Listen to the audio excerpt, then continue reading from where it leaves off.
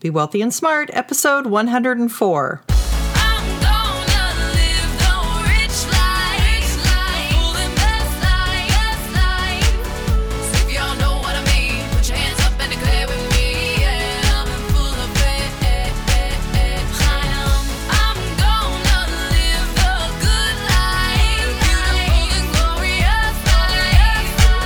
Step into a world of wealth and financial freedom without budgets, boredom, or bosses on Be Wealthy and Smart. And now, here's your host, Linda P. Jones. Welcome to Be Wealthy and Smart. I'm Linda P. Jones, America's Wealth Mentor, empowering women and men worldwide to financial freedom. On today's episode, I interview Ethan Dornhelm, Senior Principal Scientist at myfico.com.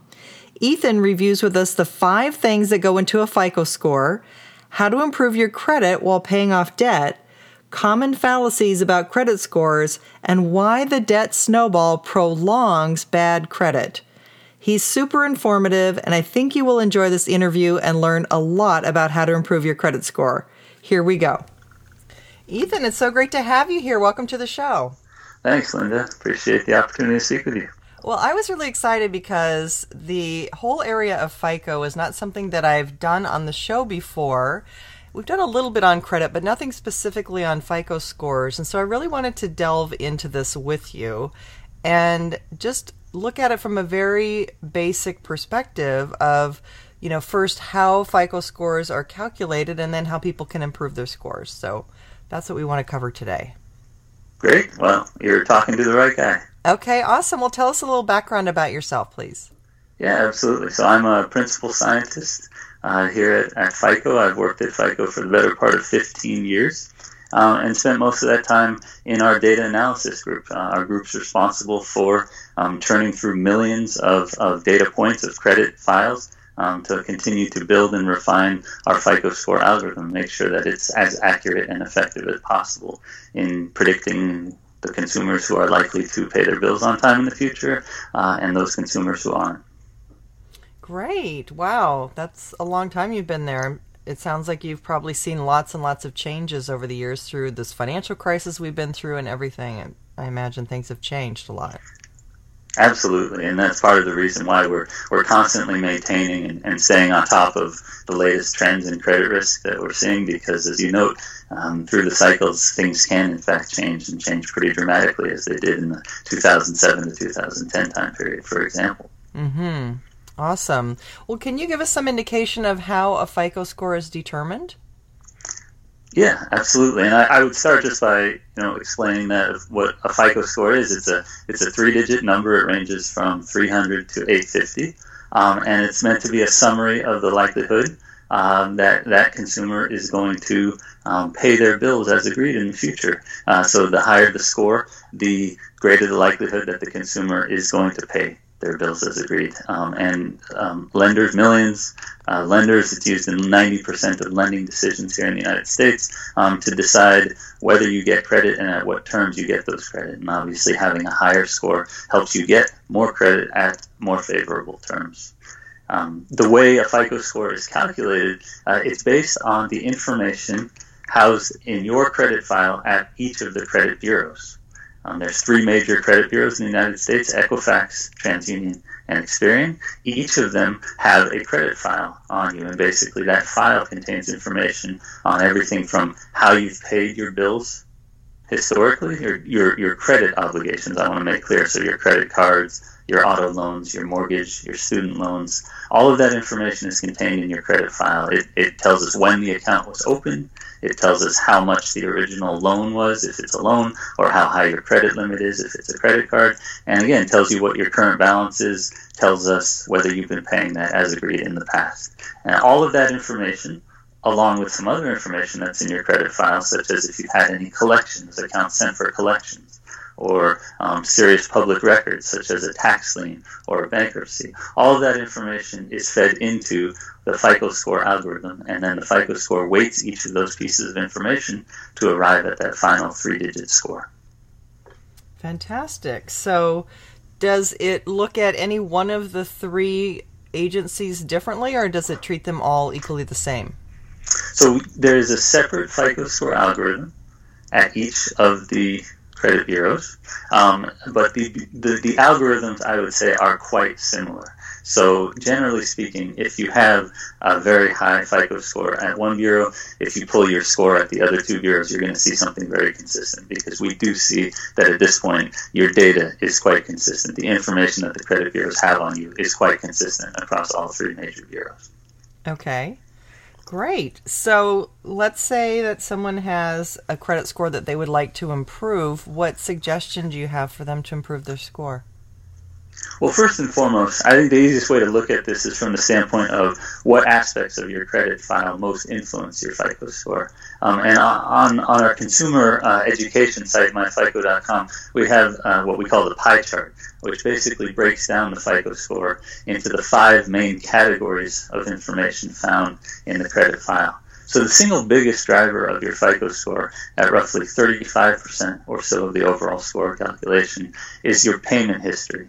And that shouldn't be too surprisingly. If we're trying to predict who's going to pay their bills as agreed in the future, whether or not that person has paid their bills as agreed in the past is, we find, the single most important factor. So I would say the number one thing to do if you're looking to improve your score is to ensure that if you've fallen behind on any of your credit payments, to get caught up and stay caught up. That can be the biggest positive impact to your score, is simply getting any delinquency or missed payment information on your credit file in your rearview mirror. And as it ages, the further and further back it gets, as you demonstrate more and more consistent on-time payment, the better your score will be. Okay. And so they need to look at their score to see if they have any payments, because sometimes they have delinquencies that they don't even know about, is what I've seen with clients. That's absolutely correct. So it's critical. The first thing you can do in order to improve your score is understand where you stand. And in order to do that, you have to pull your credit report, pull your credit score, and really review it carefully to confirm that everything's accurate. And as you say, there's no unwelcome surprises. Mm-hmm. Okay. So what's the next biggest piece of the pie? The next biggest piece of the pie is amounts owed. So what we're looking at here is your level of indebtedness. And this can be measured in things ranging from on your credit card accounts, what we also term revolving accounts, how high is your balance, or even more importantly, your credit card utilization ratio. And what that is it's a measure of the amount of credit that you're using on your credit cards relative to your total available credit limits. So for example, if you have a credit card utilization of 50%, that means you are utilizing exactly half of your available credit limit. And as you might guess, what the data has shown us is that the closer a consumer is to being maxed out across their credit cards, the more likely they are to miss payments in the future. Therefore, the next biggest thing you can do to improve your score is, if you have a decent amount of, or a high amount of credit card debt, if you can pay down some of that debt, if you can keep your balances, particularly on your credit cards, relatively low, you will reduce that credit card utilization ratio and in turn improve your score. Okay, that sounds good. And I want to, not now, but at the end, I want to circle back around and talk about the debt snowball, because paying down those amounts owed is one of the things I recommend that's a little different than the debt snowball, and I want to talk about how that can help people's FICO score. So we'll chat about that a little bit later. But what's the third piece of the pie? The third piece of the pie is the length of credit history. This makes up roughly 15% of a consumer's score. And really here what we're gauging at is how long have you established your credit history for? How long have you been responsibly managing credit? So as I mentioned earlier, one of the pieces of information in the credit report tells us when all of your credit accounts were opened. So the specific variables that the FICO score is considering in this regard would be things like, how many years has it been since you first opened a credit account? How many years has it been since you most recently opened a credit card? On average, what's the age of your credit accounts? And again, the longer the credit history, generally speaking, the lower the credit risk. So this is one that I would say is less directly actionable from the standpoint of a near-term fix to the score. So this is more just as a valuable insight to know that, just generally speaking, as you continue to exhibit behaviors, as your credit file continues to age and gets deeper and deeper, your score will naturally trend upwards. Mm-hmm. So what about if you've had like a bank account for a long time and you close that bank account, will that hurt that score? Good question. It actually gives me a chance to address two often confused myths at once. So the first is around the types of accounts that are and are not reported in the credit bureau file. So the credit bureau files really focus on obligations, loans, and credit cards and the like. So information about bank accounts are not actually found in the credit file. So we don't see, by and large, that a consumer, what their average daily balance is on a bank account. We don't see if they've overdrafted on that account and so forth. We typically only see if they have a credit card or an auto loan or mortgage loan with that bank. That will get reported and reflected on the credit file. But a bank account in particular should, and your actions around a bank account should have no impact on your FICO score. Wow, that's oh, I'm sorry. No, that's interesting. I was just saying that's very interesting. Yeah, it's a common point of confusion about exactly what aspects of your financial history are and are not contained in the credit report. Now, that said, we do get a lot of confusion around a similar question, which is if I close a bunch of my open credit cards, if I cut them up and call the issuer and tell them to close down my account, will that help my FICO score? And generally speaking, our advice is that's not an ironclad strategy or even a strategy we would recommend in order to improve your FICO score. You may have other very good reasons for closing those accounts, but from the standpoint of improving your FICO score, it's far from a guaranteed fix. And part of the reason is what we discussed earlier about this credit card utilization ratio, that since we're looking for relatively low utilization ratios, if you close down some cards on which you have available credit, you could technically remove some of that available credit from this utilization calculation, and therefore make yourself look a little more highly utilized than you otherwise were when you had that additional available credit at your disposal. So generally speaking, actually, we don't advise consumers to close their accounts in the expectation that it will help their score. So they should just maybe cut up their card but not close the account. There you go. That would be an alternate approach that wouldn't have the impact on the FICO score. Okay, good. Okay, how about the fourth piece of the pie? The fourth piece of the pie is new credit. So here we're looking at the number of recently opened accounts the consumer has. We're looking at the number of inquiries posted on the credit file. So this is actually a dimension we haven't really discussed yet.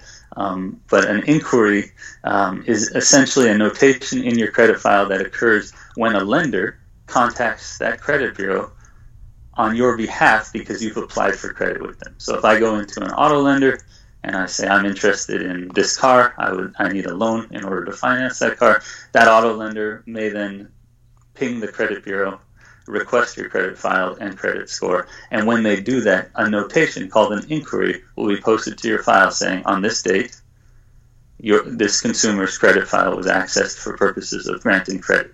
And we actually have found that while it's relatively modest, this is less than 10% of the score contribution, there is some indication of increased credit risk if a consumer has a large number of inquiries on their file, indicating that they've recently been searching for a large amount of new credit. So the advice there would simply be only apply for credit that you really need. Don't necessarily fall prey to any stuffed teddy bear or something like that that's being offered if you fill out an application. Really be focused, only apply for the credit that you need, and in that way you'll ensure you're doing relatively well in this new credit dimension of the FICO score. Okay, that's good advice. And how about the fifth piece of the pie? The fifth piece, also at roughly 10% contribution, is the types of credit category. And what this really, at a high level, is looking at is that whether you're making use and have an established history of repayment of both revolving credit, which, as we said earlier, is credit cards and those sorts of credit instruments that the balance and how much you owe can vary from month to month, versus installment loans, such as mortgage or auto loans, where generally speaking, you take out a fixed amount and then you pay it off in scheduled fixed amounts over the life of the loan.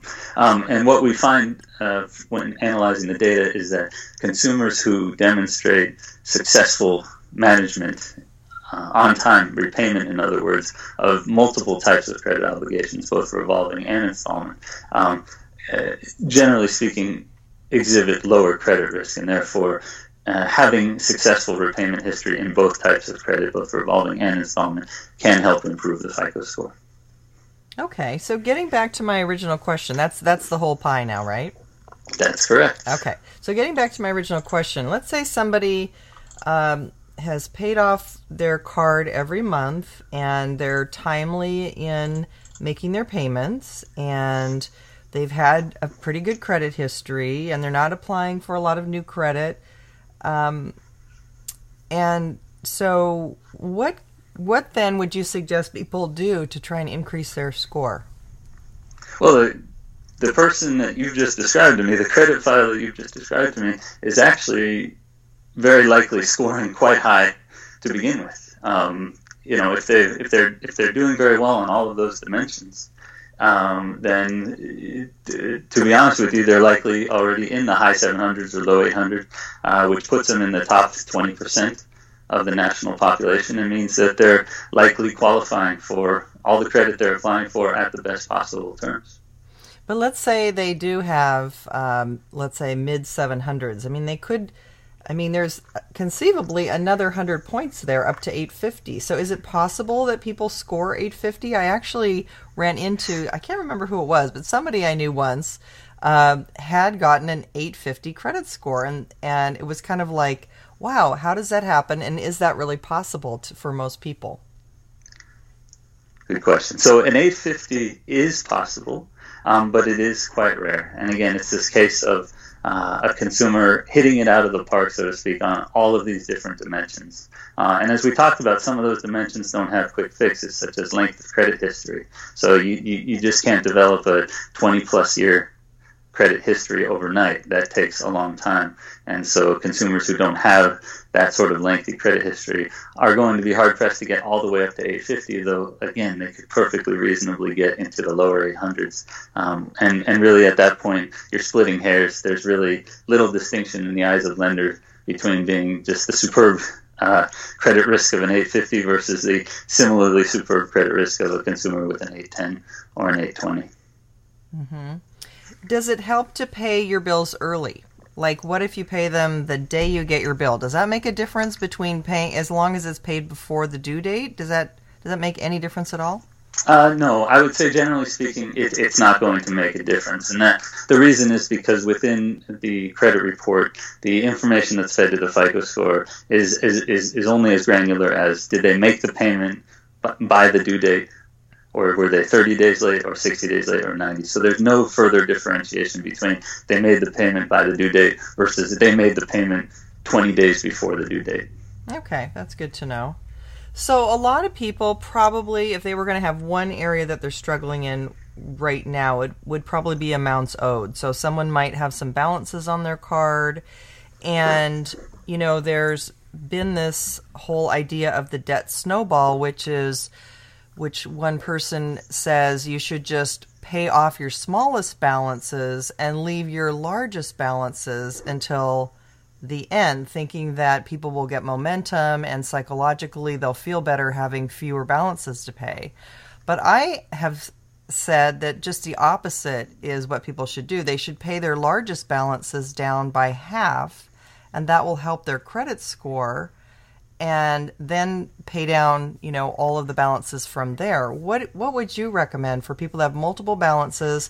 Some are maxed out, some are large. The large ones are maxed out, and then they have smaller ones that maybe aren't maxed out. What would be the best way from a perspective of FICO to increase your score to deal with that? Right. Well, it ultimately depends a bit on the exact makeup of the consumer's credit file. And I would say, generally speaking, any pay down strategy is a positive one from the standpoint of FICO score. Any attempts to reduce your revolving debt and your revolving utilization ratio is going to have positive influence on your score. But I will say, Linda, and this isn't just because I'm a guest on your podcast, that if I had to pick an option, the approach you alluded to that involves paying down your more highly utilized cards first could potentially have a more positive impact on your score. And the reason for that is we talked a little earlier about the 30% of your score that looks at the amount owed category. Well, one of the variables we consider there is not just your overall credit utilization, but also how many credit cards do you have that are more than 50% utilized, just as an example, or what's your single highest credit card utilization on any one credit account. So by paying down, starting from your most highly utilized card, you're potentially improving your standing with respect to those variables that measure not your overall utilization, but your individual utilization on certain high balance trades. So yeah, I would say from that standpoint, again, any pay down is good pay down, but one focused on your higher utilized cards could result in a better score in the long run. Yeah, I agree. So it sounds like that 50% number is kind of a magic level. So should people try to get below 50% utilization of their card? I don't usually talk in terms of specific thresholds. That was just one example. There are other key thresholds, not key thresholds, but there are other thresholds within the score. It's more of a continuous spectrum than it is some magic threshold where you get below it and your score will suddenly shoot up 100 points. That's less likely to happen than just as you continue a slow and steady path towards reducing your debt, your score is going to incrementally improve 5, 10, 15 points at a time until you look back a year or two later and over the long haul your score has improved some 80 plus points. Okay, well, that sounds good. So what if someone has been using a credit counselor? We hear a lot about, if you have credit problems, get a hold of a credit counselor and let them work it out for you. And I've had clients that have done that, and they've had cards that have been closed down. And how does FICO treat that kind of a situation? Well, I would start by noting that the simple fact that someone's been to a credit counselor or not, even if that did somehow show up in the credit report, wouldn't be directly factored by the FICO score. So there's nothing in the credit report that the FICO score takes into account that says, oh, this consumer went to credit counseling, therefore they are going to lose points, for example. So let's start by busting that myth.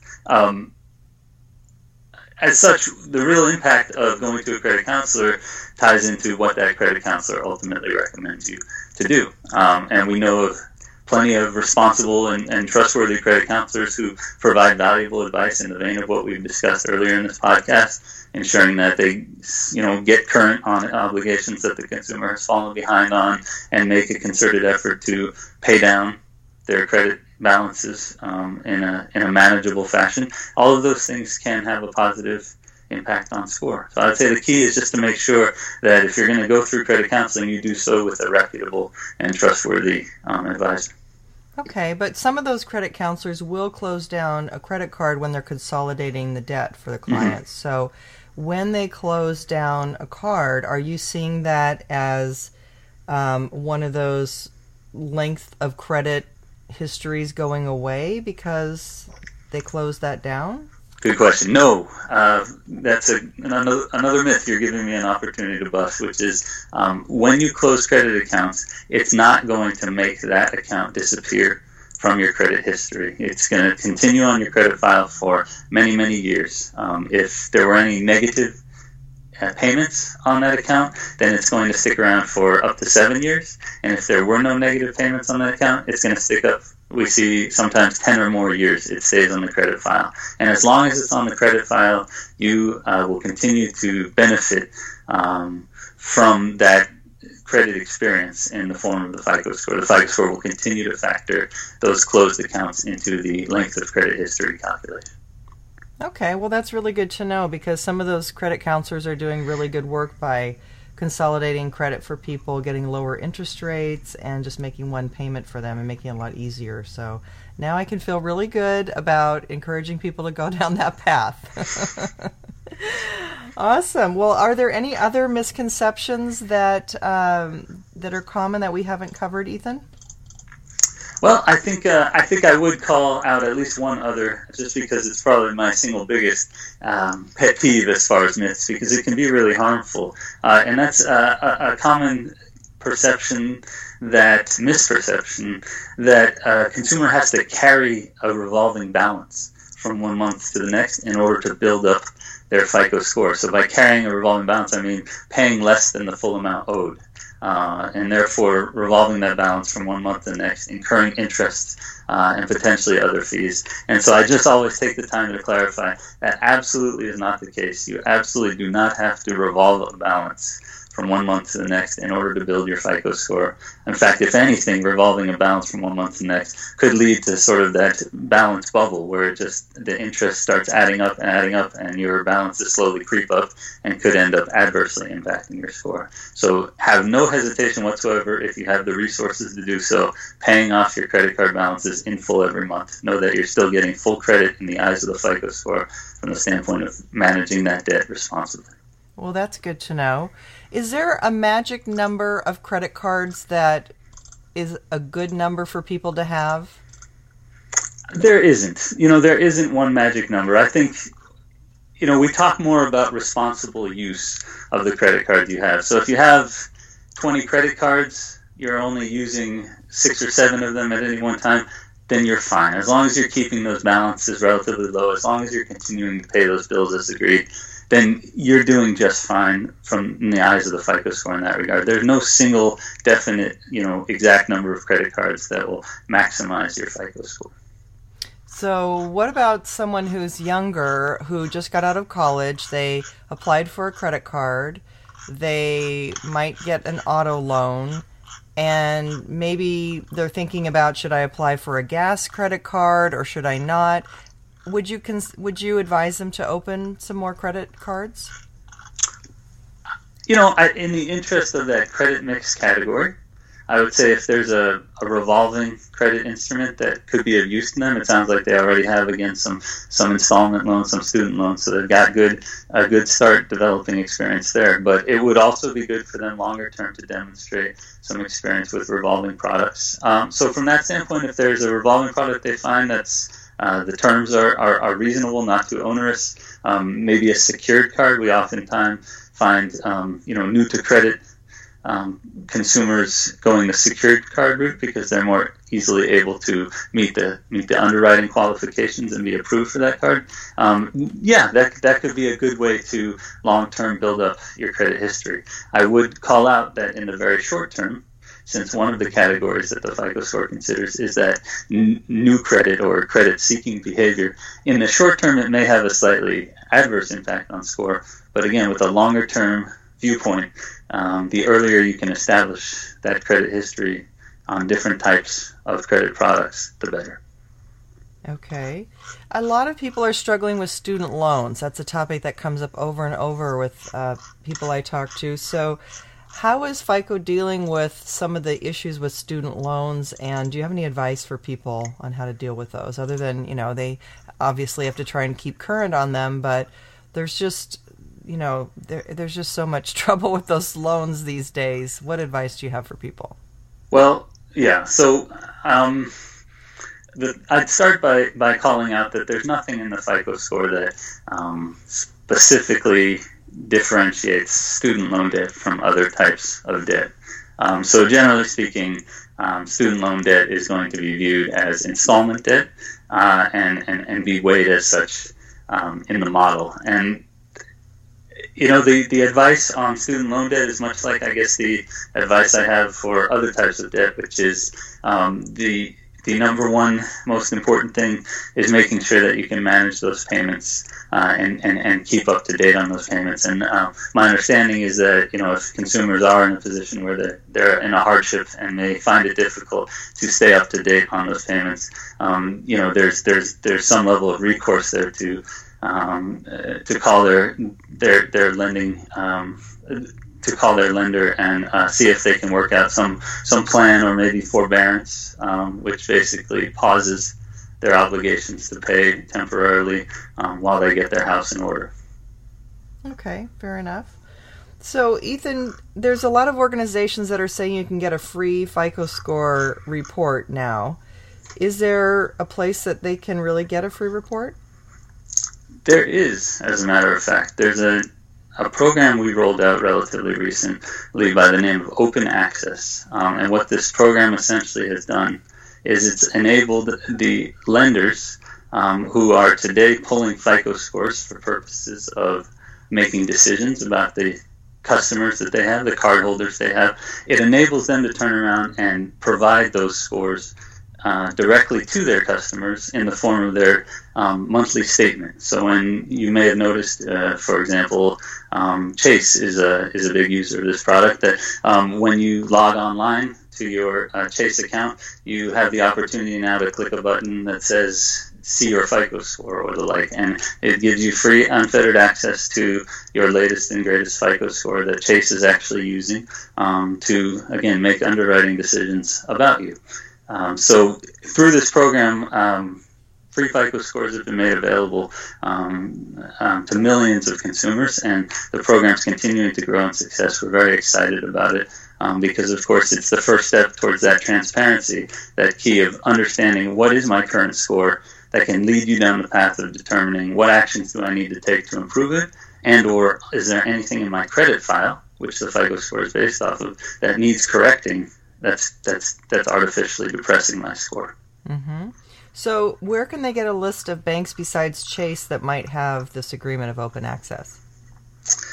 That's an excellent question, Linda, and one that I would probably have to pose to the person within FICO who's running the open access program. All I can tell you is it's a lot of the major banks are participating now, and consumers, when they're logging on to their online statement, they should just look. There's usually going to be a banner or some sort of click opportunity to click from their homepage of their online account that will indicate if, get your FICO score here. It's usually pretty obvious on that homepage. So I don't know if there's a unified list available. I can certainly circle back with you, and maybe you can post something online associated with this podcast if we do have something like that. But if not, many of the major issuers are doing this today, and we expect it to just grow in popularity in the future. Oh, that's great. I think that's a fabulous idea, and I will definitely post it in our show notes on my website. And Ethan, what information how can people reach you, or where can they find out more? I think the best resource for them would be to go to myfico.com. That's my, M-Y, and then FICO.com. It has great content, great consumer education content. It also is a place where consumers can go to pull their credit report and their credit scores at one or more of the 3 U.S. bureaus. It includes explanation if they pull their report and score of why their score is what it is, so top factors explaining why they're not scoring higher and potential actions they can take to potentially improve that score.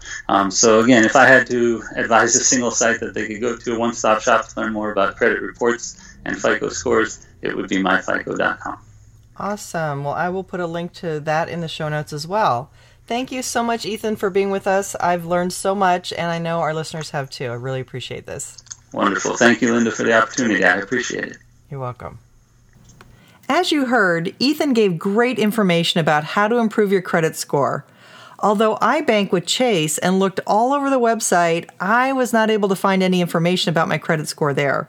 But remember, you can get one free credit report per year at annualcreditreport.com. That's www.annualcreditreport.com. And there's tons of educational information at myfico.com and also myfico.com/credit education/articles. And I'll put the links to those in my show notes on my website under episode 104. If you're wanting to know more about where to invest and grow wealth this year, come on over to my website at lindapjones.com and get my free report, 3 Easy Steps to Maximize Your Wealth Building. It's a brand new report that will get you on the right path to building wealth. Until next time, live the good life and be wealthy and smart. Thank you for listening to Be Wealthy and Smart with Linda P. Jones. Share the wealth and tell your family and friends about the show. Check out our website, blog, and social media for more riches at www.bewealthyandsmart.com.